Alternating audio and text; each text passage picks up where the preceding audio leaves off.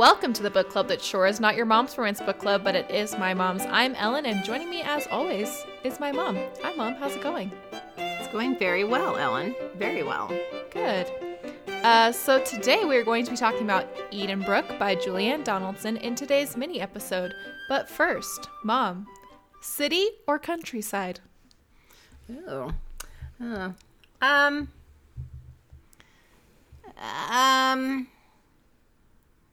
Probably countryside. Not that I'm like super outdoorsy or anything, but I also don't like the hubbub of a city. Yeah. And it used to be that I liked being around shopping and stuff, but now I don't even like any of that stuff. So she just needs Amazon. I just need Amazon, Netflix. Yeah, it's true. I mean, between the two, I think I would pick countryside as well, which is kind of funny because I definitely live in the city. Right in the heart of the city. Yeah. And I think, yeah, like there was a time where I was like, I'm going to live in New York and be that kind of girl. And now I'm just like, ugh, that sounds exhausting. That sounds terrible. Just the traffic alone would make me crazy. Yeah. I would never want to be like too far removed from, a city. Well, society is so different now in that you can be like far pretty away. Remote. Yeah, and pretty remote and still be super connected, Yeah, through. That's true. You don't, it's not like when we lived in northern Maine, I just about went crazy. But if I had been living in northern Maine with internet access and social media and, so I could keep in touch with my family. Yeah. I mean, there was just a lot of things now that would make it a whole different experience than it was when I was doing it. Yeah, it's true. Yeah, so there you go. I just figured since that was such a thing in our book, that would be a good question. Good question, Ellen. Thank you. Okay, so today we are going to be talking about Edenbrooke by Julianne Donaldson. This is a standalone, but she also wrote a prequel from Philip, the hero's POV, about him becoming the heir and then some of his meeting with Mary Ann, the heroine. So here is the description that I did write. Oh, wow. I know. Mary Ann Daventry is ready to escape the hustle and bustle of Bath and the hustle of a suitor who she would rather not encourage. She longs to return to the comforts of country life, preferably to that of her home, but any tranquil destination will do. When the invitation arrives to visit Edenbrooke, the country estate of her late mother's girlhood friend, she readily agrees. She will get to be amongst horses and trees again, and her twin sister Cecily, who has her sights set on the estate's lord.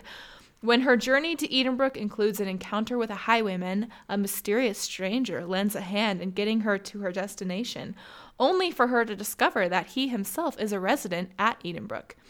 But is there more to this flirtatious stranger than she expected? And when push comes to shove, will Mary Ann choose family loyalty over the desires of her own heart?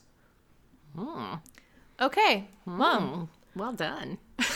What did you think of Edenbrooke? Ellen. I loved this book. So did I. Yeah, I really loved this one a lot. It was just, it's definitely one that I'm going to want to reread because it just was so heartwarming and sweet and just gave me all the like flutters and feels and swoons. Well, it was sweet and romantic and then passionate. Mm-hmm. And it's just like a good old romantic, historical. And I gave it 5 stars on Goodreads, and I don't do 5 stars very often. Yeah. I really liked it a whole heck of a lot, as I'm sure you could tell by how much I highlighted in this one, because I highlighted a good amount. I really liked it too. Okay, what did you think of Mary Ann as our heroine? I loved Mary Ann. I loved all the funny, quirky little things that she would do, and I just Her loved twirling and her twirling. I loved it, and just when they're attacked by the Highwaymen, and she's just like, okay, well, we just got to take on. She just would take control and go with it, and just like, okay, we're in this situation now, so what do we do to fix it? And I just love that go get 'em mentality, and I mean, obviously Philip did as well, but. There was all kinds of things about Marianne that I just loved. Yeah, she's so sweet. And her loyalty to her sister, even though her sister was kind of annoying. Yeah. Just all those things. Yeah. She's so sweet. She is at times a bit naive. And maybe is not super wise to the fact that he is so obviously in love with you. But she's also 17. She hasn't had much, if any, real interactions with men, I don't think, is what I got from the book. Well, she's never even been to London, so she's never had any her kind season or come out or anything like that. or any interaction with society, so to speak. Yeah, so while it was annoying and frustrating, I kind of believed it of her, and it felt organic to the character. And there is an age discrepancy, but we never really find out how much exactly. And she is 17, like I said. But it's not too bad, because I think in his book, because we both read the novella, the prequel, and in his book, I think it says he's 25. So it's not like he's 32 and a 17-year-old. And I appreciated that it never felt like he infantilized her, as sometimes happens. He never called her little one or... Yeah. Yeah. So I didn't feel it as much as we agree. Sometimes do. And I think it also helped that it wasn't a sexy book, so it felt a little sweeter and more innocent than, which probably also helped with that. Agreed. And yeah, like you said, I just kind of loved how she immediately sets him down when he's rude to her at their meet cute. And, that really kind of shakes him. And yeah, I loved her. And, Julianne Donaldson's writing, for her POV and stuff is really good. I wrote down this line, where she says, I was dismayed by how handsome he was. And I just thought that was a funny way of saying that. And then I wrote down this line as well when he says, are you always this stubborn? And she says, yes, I think I am. I think I am.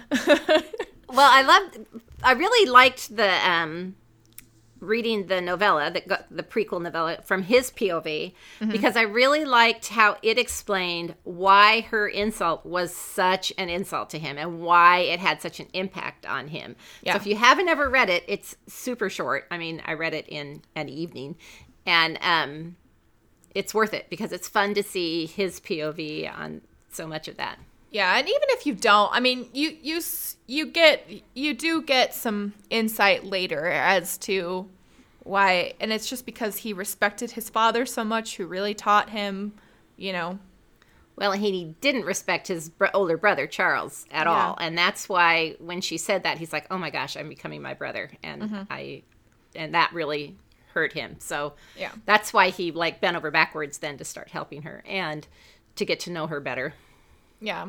Yeah, I just really loved her. I loved her, especially in contrast to her sister, which I think also was a thing for Philip. Yes. So, yeah, I thought she was a great little Regency heroine. So, Mom, what did you think of Philip as our hero? I loved Philip. Philip. The thing I loved about Philip is he fell so hard so fast, and it was amazing. And he is a freaking walking, talking swoon machine. Yes, there was definitely so many things where I was just like, and even though when you're reading it and you don't have his POV, you can just see how he was just enthralled with her twirling and her falling in the river, and I mean all the things that just about did her in because she was so embarrassed all the time, but he just thought it was so delightful. Well, I love that he is such a flirt, but I also love the revelation that he just really turns it on for her. Everybody talks about how he is very charming, but people who know him are like, no, I mean, he's really ramping it up. Well, and they're like, he's you. really not a flirt. I mean, the one girl said he was, Yeah. but I think she was just trying to get to her.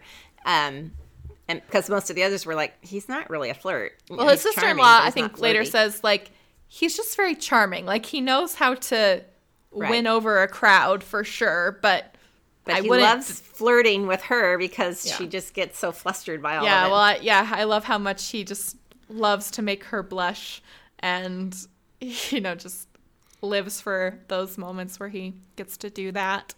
And there's just, I don't want to get into like specific moments because I need to save them for Yeah, don't ruin later things. on, but there are just so many things like he just does. I don't know. There's a lot of like close talking Yes. and all of that. I mean, like, we're going to talk about how it's very clean, but it still felt very passionate just because they had Right. these like super charged moments for Well, sure. and the whole thing about him, like, taking it slow because he needed her to come around, and it took her a while to come around, and but it didn't feel like he was pushing himself on her at all, which would have bothered me with a 17-year-old, who's naive. So it was very sweet that he kind of held off. He felt very protective of her. It was frustrating to him. I get that. He was a true gentleman. He was.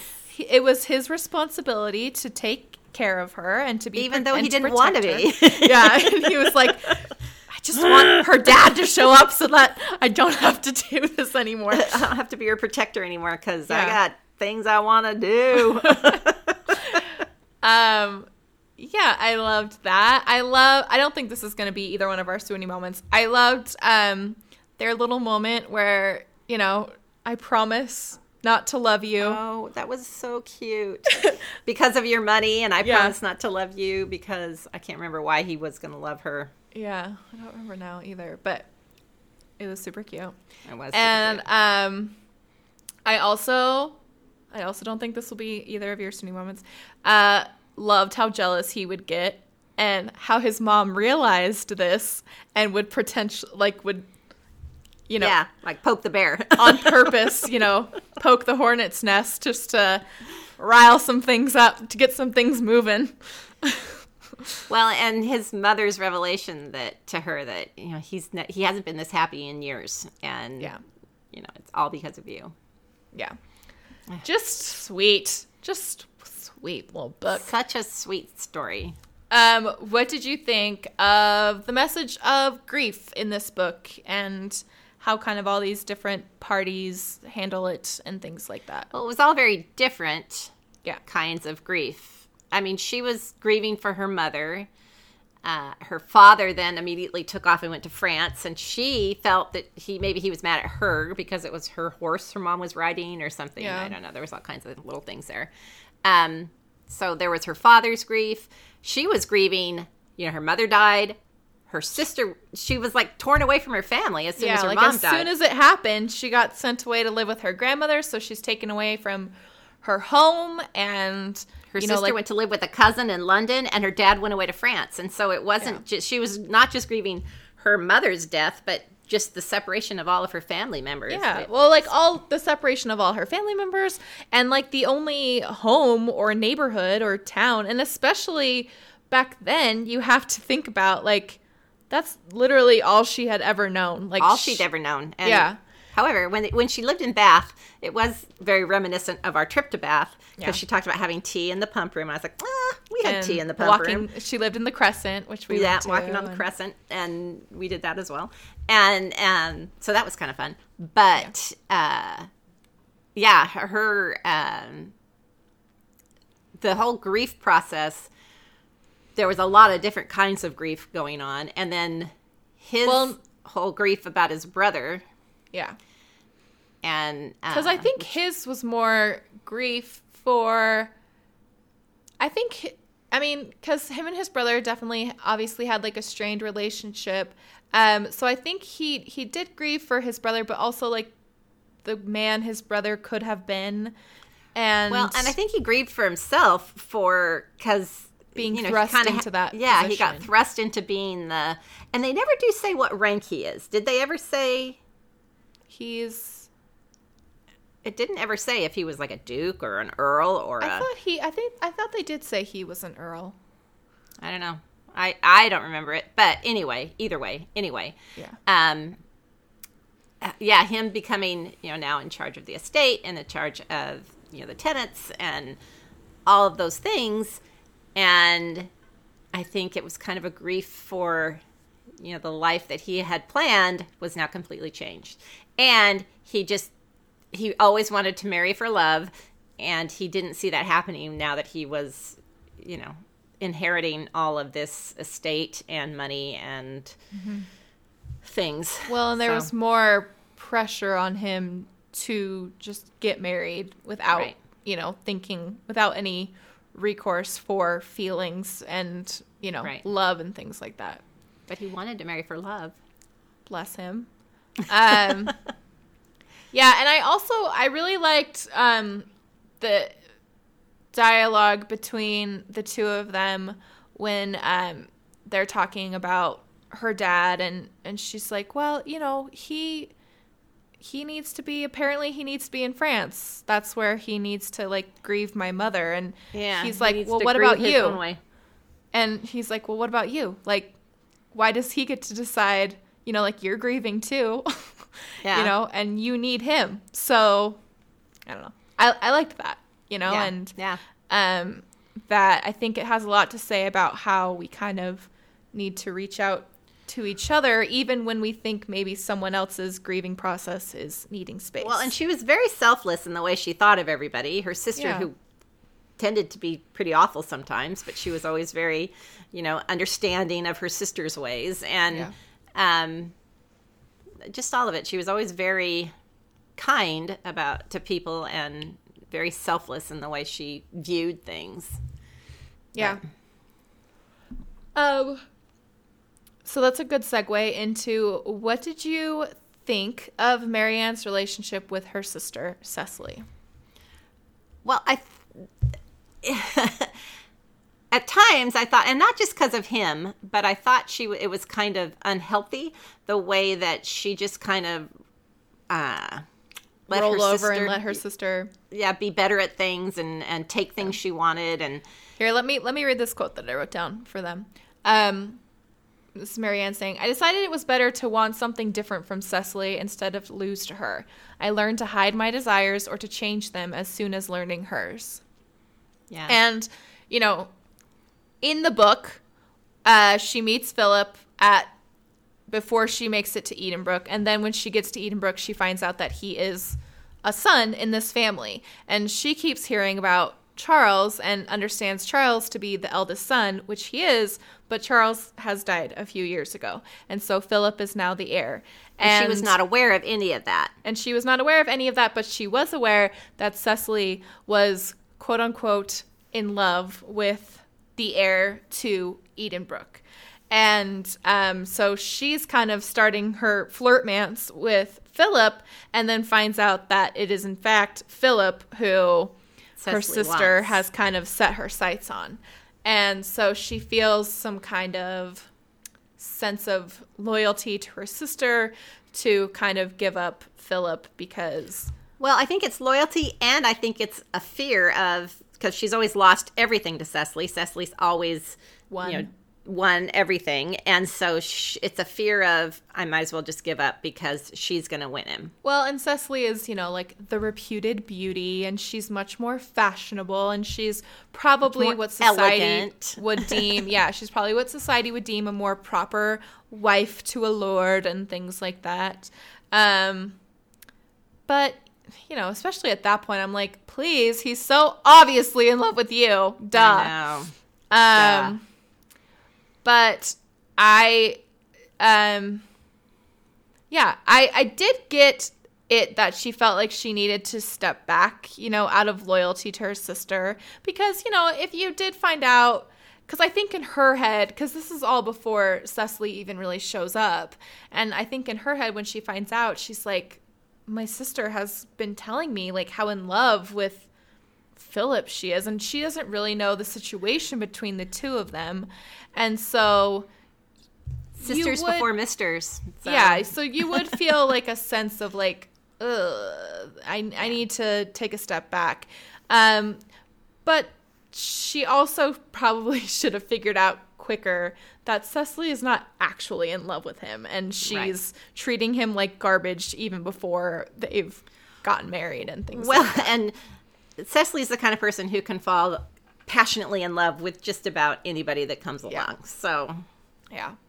But I did like that dynamic, and it did kind of show you a lot about her character. Right, and you could feel, it didn't feel forced or unreal. It felt, like something that could have actually happened. So yeah, and it's like this twin sister who so they've been through literally everything together, and so she definitely feels this very like duty bound, and like we've said, she's had this history of like giving up things to her sister, and so I think she just kind of adds this one to the list and is ready to kind of roll over. But then as they kind of start growing in their feelings for each other, she kind of gets more like, you know what? No, she doesn't get him. I want him. And I love that. Yes. Did you see the thing with Mr. Beaufort coming? Mr. Beaufort. I knew it was either going to be Kellett or Beaufort who had, who was her highwayman who attacked her on the road. I knew that there was going to be something going on with the highwayman thing because everybody kept saying like, "Oh, in this area, that's so weird." And Beaufort kind of came out of nowhere. Yeah. So I was kind of thinking it was Kellett. Kellett is her cousin, right? Yeah. Who was supposed to inherit her grandmother's fortune, but now she was going to inherit her grandmother's fortune. So there was some animosity there. Yeah. I just couldn't figure out why, like, the only thing they took was her locket. Necklace. And I was like, who would want the locket? That's kind of what kept throwing me. And so when he explained it, at his big evil villain reveal, yeah. I was like, okay, that makes sense. And yeah, so I knew something was, and then when Cecily was kind of like, I don't know that I like that Mr. Beaufort, then I was kind of like, oh, okay, it's probably going to be him. And I wasn't sure if he was up to shenanigans for his uncle or if he was up to shenanigans for himself. And I figured he probably had found out about her inheritance, and that's why he was after her. I figured either one of those two, Kellett or Beaufort, had found out about her inheritance, and that's why somebody was... That's why. I figured it was going to be one of those two, and that's probably why both of the characters are in there, is to throw us off. Yeah, probably. I did write down this line when Beaufort has kidnapped her, and then her dad and Philip show up, and he's like, Philip's like, tell me what you did to her. And he's like, I made sure you wouldn't want her anymore. And he's like, I will always want her. Always. There's nothing you could do to change that. There's nothing you could do to change that. And like, she heard that. And, like, yeah. And then he's like, well, then why do you want to know? He's like, because I would never make her say the words, and because I want to know how much I should enjoy running you through. I was like, yes. It's good. It was a great scene. Yeah. I really liked a lot of the side characters in this one. Who was your favorite?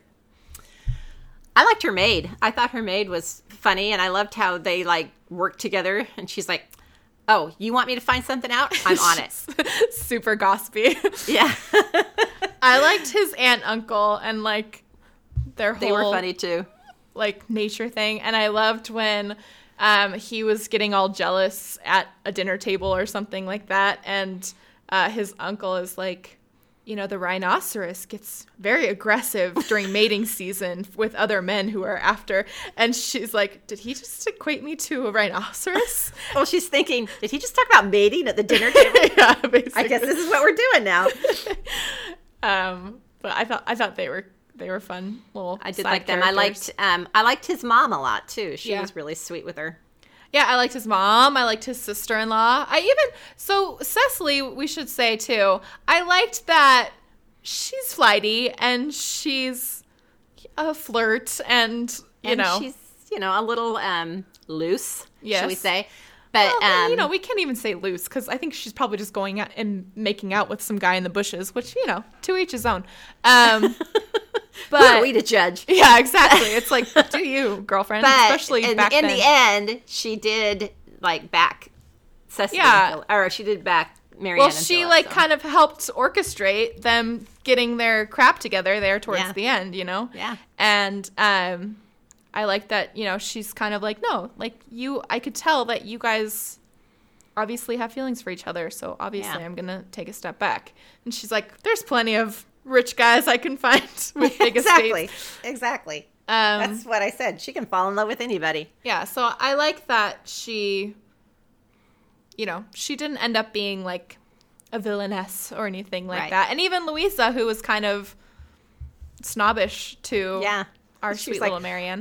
I love my brother. You better be good to my brother. Don't break his heart. Yeah. Well, and I think that's why she was rude, is because she could sense that there was something going on between her and the brother, and she wanted her best friend to end up with her brother and not some upstart who she didn't know anything about, And so, anyway. So I really liked all the side characters. I thought all of them were very well fleshed out and very distinctive. And Agreed, Ellen. Agreed. And I really liked all of her descriptions about Mr. Whittles. Oh, gosh, he was terrible. So gross. But you could see everything that she was describing, and so he really reminded me. There was this guy who, when I lived in LA, and there was this Panda Express right by my work, and so I would go there a lot for lunch, and there was this guy that was always there who had the weirdest lips. But he didn't work there, right? No, he just ate there for lunch all the time. And anytime I saw him there sitting in the dining room, I was like, I have to go take this and eat somewhere else because I can't. Watching this man eat was not a pleasant experience. And I could the Panda Express experience. I could not eat while watching him eat because it would make me sick to my stomach. It was so gross. It made your orange chicken taste worse. Heaven forbid. Okay. Let's talk about No Sex, Baby. Talk about mom friendly. This is beyond mom friendly. Yeah, in fact, but you know we're what? already recommending this one to people that we you go can to read church this with book. and things. Yeah. I didn't miss it.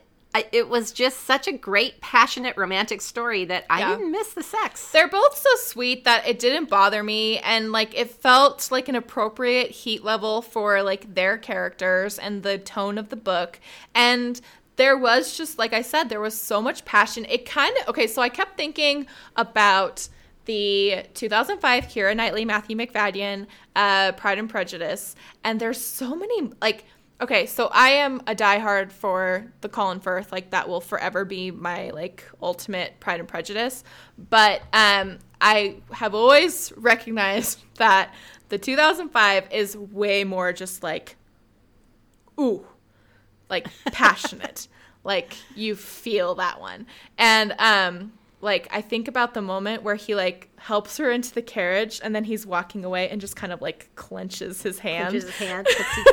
He can feel her heat still in his hand, just like in our books. Yeah, or when they're under the gazebo and they're just leaning and they almost kiss right after they've just gotten in that fight, and then they back away, and I'm like, oh gosh.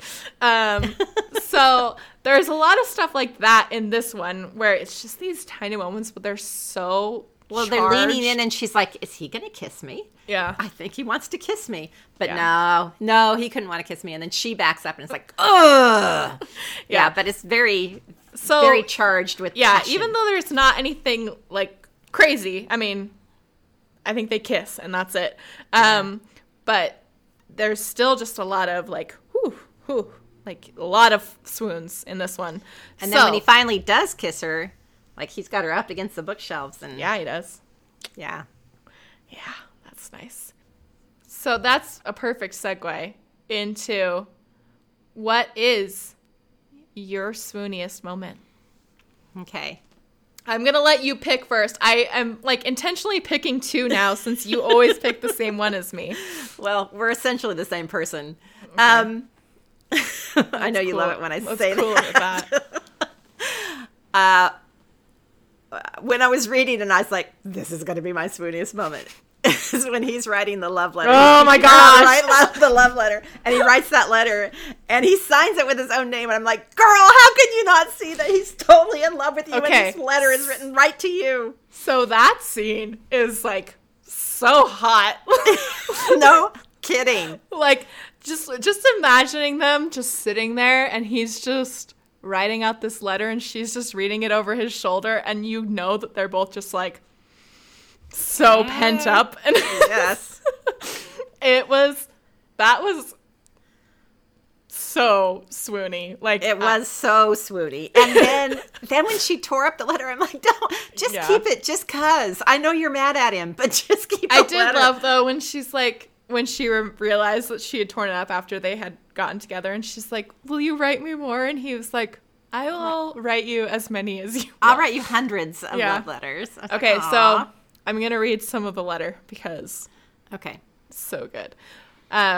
When I look into your eyes, I lose all sense of time and place. Reason robbed, clear thought erased. I am lost in the paradise I find within your gaze. I long to touch your blushing cheek, to whisper in your ear how I adore you, how I have lost my heart to you, how I cannot bear the thought of living without you.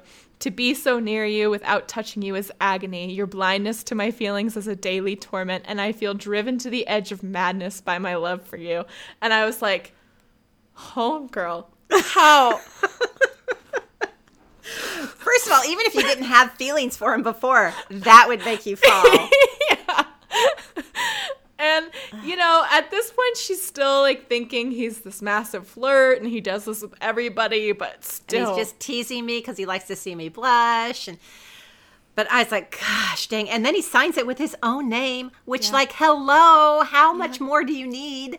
And he's, like, referring to, like, specific situations about them and, like, talking about, like, how can you think of me as just a friend, all this stuff. And I'm like, wake up and smell the freaking coffee. She was pretty naive, though, so anyway. Yeah, so, that was torturous. Before that moment happened, so this is my second place. Before that moment happened, the moment where I was like, oh, this is going to be swooniest moment, because I did not think that could possibly happen. Love letters writing to each other. But before that one, I thought their picnic was also really good. Cute. And there's a lot of very, like, just stopping and staring at each other in there, and when he's watching her sleep. And I wrote down this line when because she had said, like, is it okay if I sleep? And he's like, yeah, of course, I won't tell anybody. And she's like, and later he's kind of teasing her. He's like, what lady falls asleep in a gentleman's presence? And she's like, you said it was all right. He's like, no, I didn't. I said I wouldn't tell anybody. Well, I loved when he's like, you snore. And she's like, I don't snore. She said, you shouldn't talk about my sleeping habits. But all of that. And them sitting on the hill and looking out together and all that stuff was just really cute. And it was.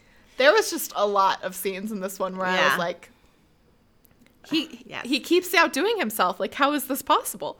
Well, and I love how he says, come to the library and we'll play chess in the afternoon. And so she comes every day, and every day they don't play chess. And so she keeps going back thinking they're going to play this chess game, and they never even ever do play the chess game. Well, and he's doing it, like, you can tell he's doing it on purpose because he just keeps trying to push out. To get her to come back and to come back and to come back. Yeah. And that was the other one was the library scene was really sweet. Where he's telling her about his travels and yeah, and you know how enthralled she is, and yeah. Because if you read the novella, he tries to talk to Cecily, I think, at some point about, you know, have you ever traveled abroad? And she says, and she's like, why would I want to do that? London's why great. Why would I want to leave London? And he's just like, okay, never mind. Let's hear what some of the listeners thought about this one. Excellent idea. I think we are very clear on where we stand on it. Mallory says, so I was the one to suggest this book, and I was excited you guys decided to read it. I read a lot of romance books. Obviously, that's why I'm here. But I feel like a lot of modern romance novels are missing true quote-unquote romance. Don't get me wrong, I love books with all of the sexy times. I'm disappointed with most books if they don't have sexy times, but sometimes I just want a book that is pure old-fashioned romance. The letter scene? OMG. Every time I read that scene, I think I will die of the happies. Now I realize everyone who reads this will at some point be annoyed at how clueless Marianne is. I mean, she is pretty freaking clueless. Come on, Marianne. But this is one of the few books I don't mind the clueless heroine. I'm able to look past it because every time Philip is on the page trying to show her how he feels about her, my heart pitter-patters a little harder. If I'm ever in a book funk, I reread this one because it never fails to cheer me up. I hope you loved it. We sure did, Mallory. We did. And Mallory, we appreciate you recommending this book. But I have to give a shout out because our friend Penny Reed also recommended this Penny one to Reed us. also was a hard sell for this one as well. Jessica says, Philip was so swoony. So much pining. Marianne was a little naive and clueless sometimes, but she was 17, so I think you have to forgive her. You could understand her self-doubt and her conflicted loyalty. I'm so glad things turned out the way they did with her twin. I was worried she would be a villain, but she wasn't.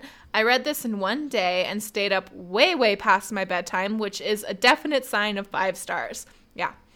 Same for me as well.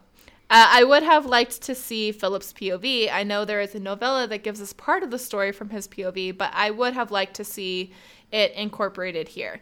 Even without his point of view, you could feel his pining. It was glorious. Yeah. We've talked about this before, but I think this is also kind of a case where it was so obvious how he felt that maybe you don't need his POV. yeah, maybe getting his POV just kind of would have hit it over the head a little bit too much for me. But I mean, I definitely, like, after reading it, I was like, oh, I would have loved to have seen his POV in this scene or this scene. I think his POV was he was crazy about Marianne. Yeah. So and just wanted to be with her. Dang it.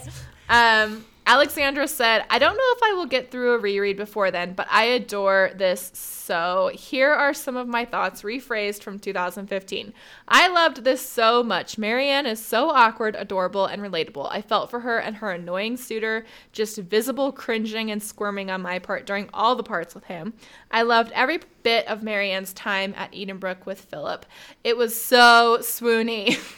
It was equal parts hysterical and slow burn proper romance. I feel like there was a rather funny part where she gets caught in a tree branch and a swoon-worthy moment in a stable. I am here for this book. Yeah, there was another good one in the stable. That was a good scene.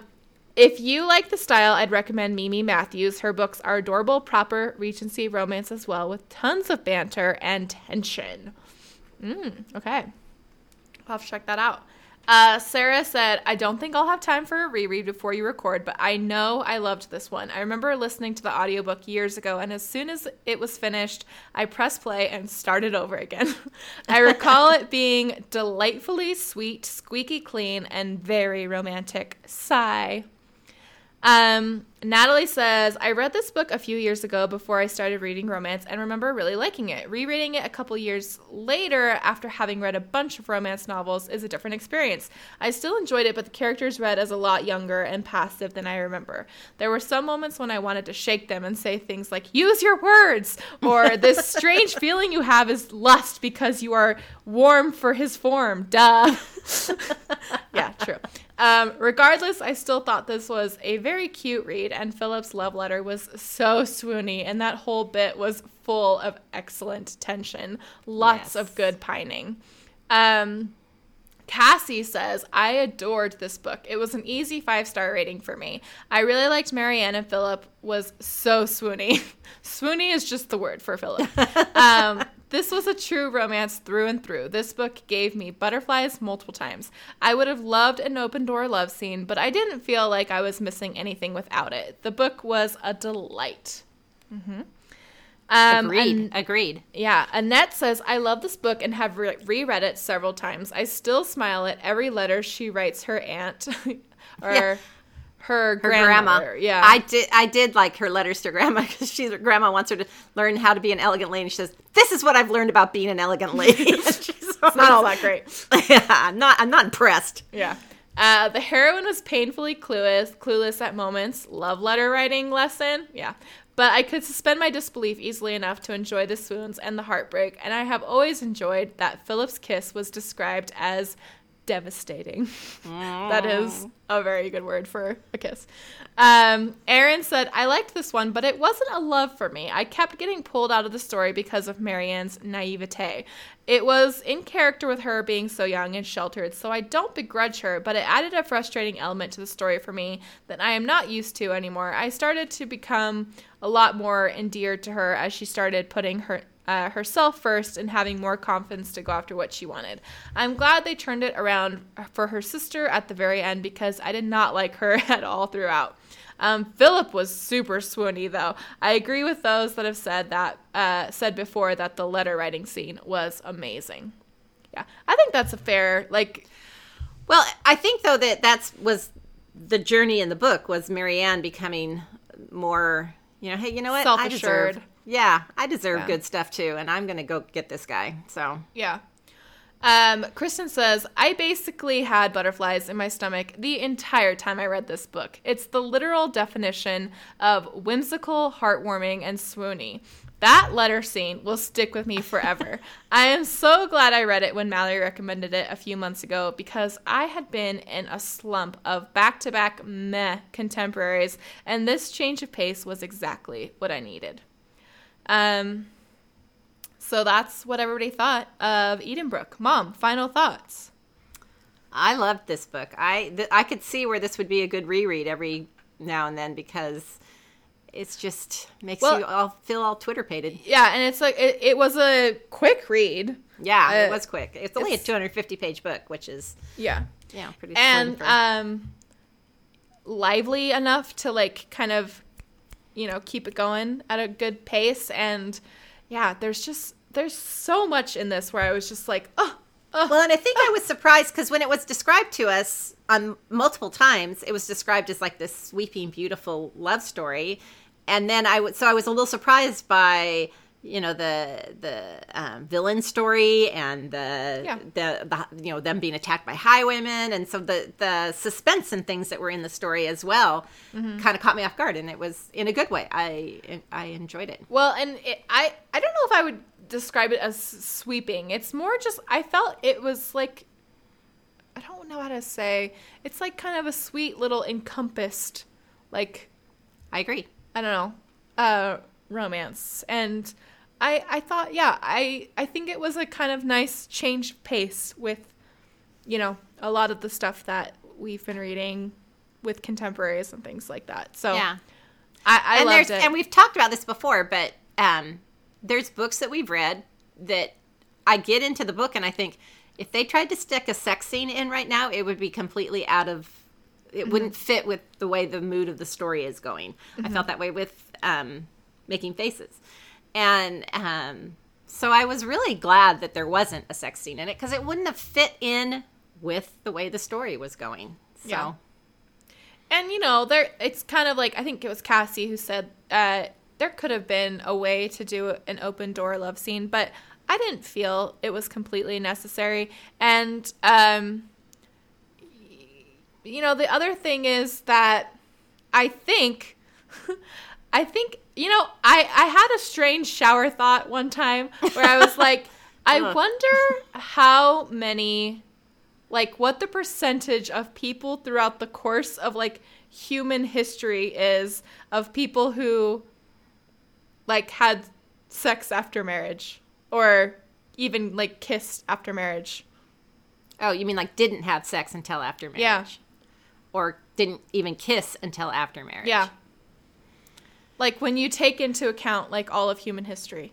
And, I don't know. It's, in probably different cultures. I'm thinking kind of more Western civilization, probably. And, I don't know. It's just something. And so I think with Regency, while we in the romance community are, hardwired to think that they were all having sex all the time, I think it was actually more common for them to not have sex until after marriage. Probably. I would like to think so. Yeah. I didn't have sex till after marriage, so I would be in that percentage. Yeah, I know you would.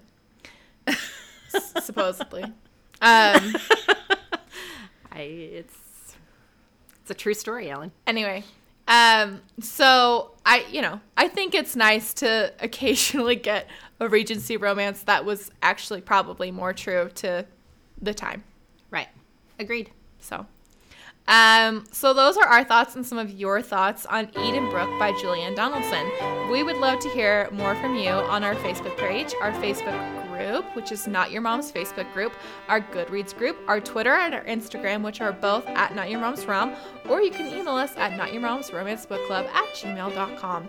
So if you want to read along with us and email us with your thoughts, or if you would like to suggest a book for us to read, we'd love to hear from you.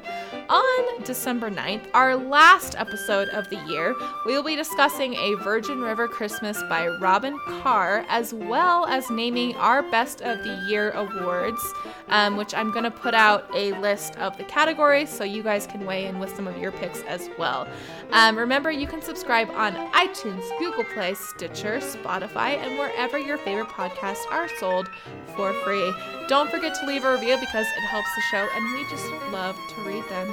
All right. Thanks, Mom. You know, they are having a Virgin River, like on Netflix, they're having a Virgin River series. Yeah. Which we didn't know about until, we didn't know that when we picked the book. So. No. I think I did know about that, actually. But, Ellen. Anyway, so we look forward to talking about that with you guys, and we'll see you next time. Thanks, Mom. Bye. Not Your Mom's Romance Book Club is part of the Frolic Podcast Network. You can find more outstanding podcasts to subscribe to at frolic.media/podcasts.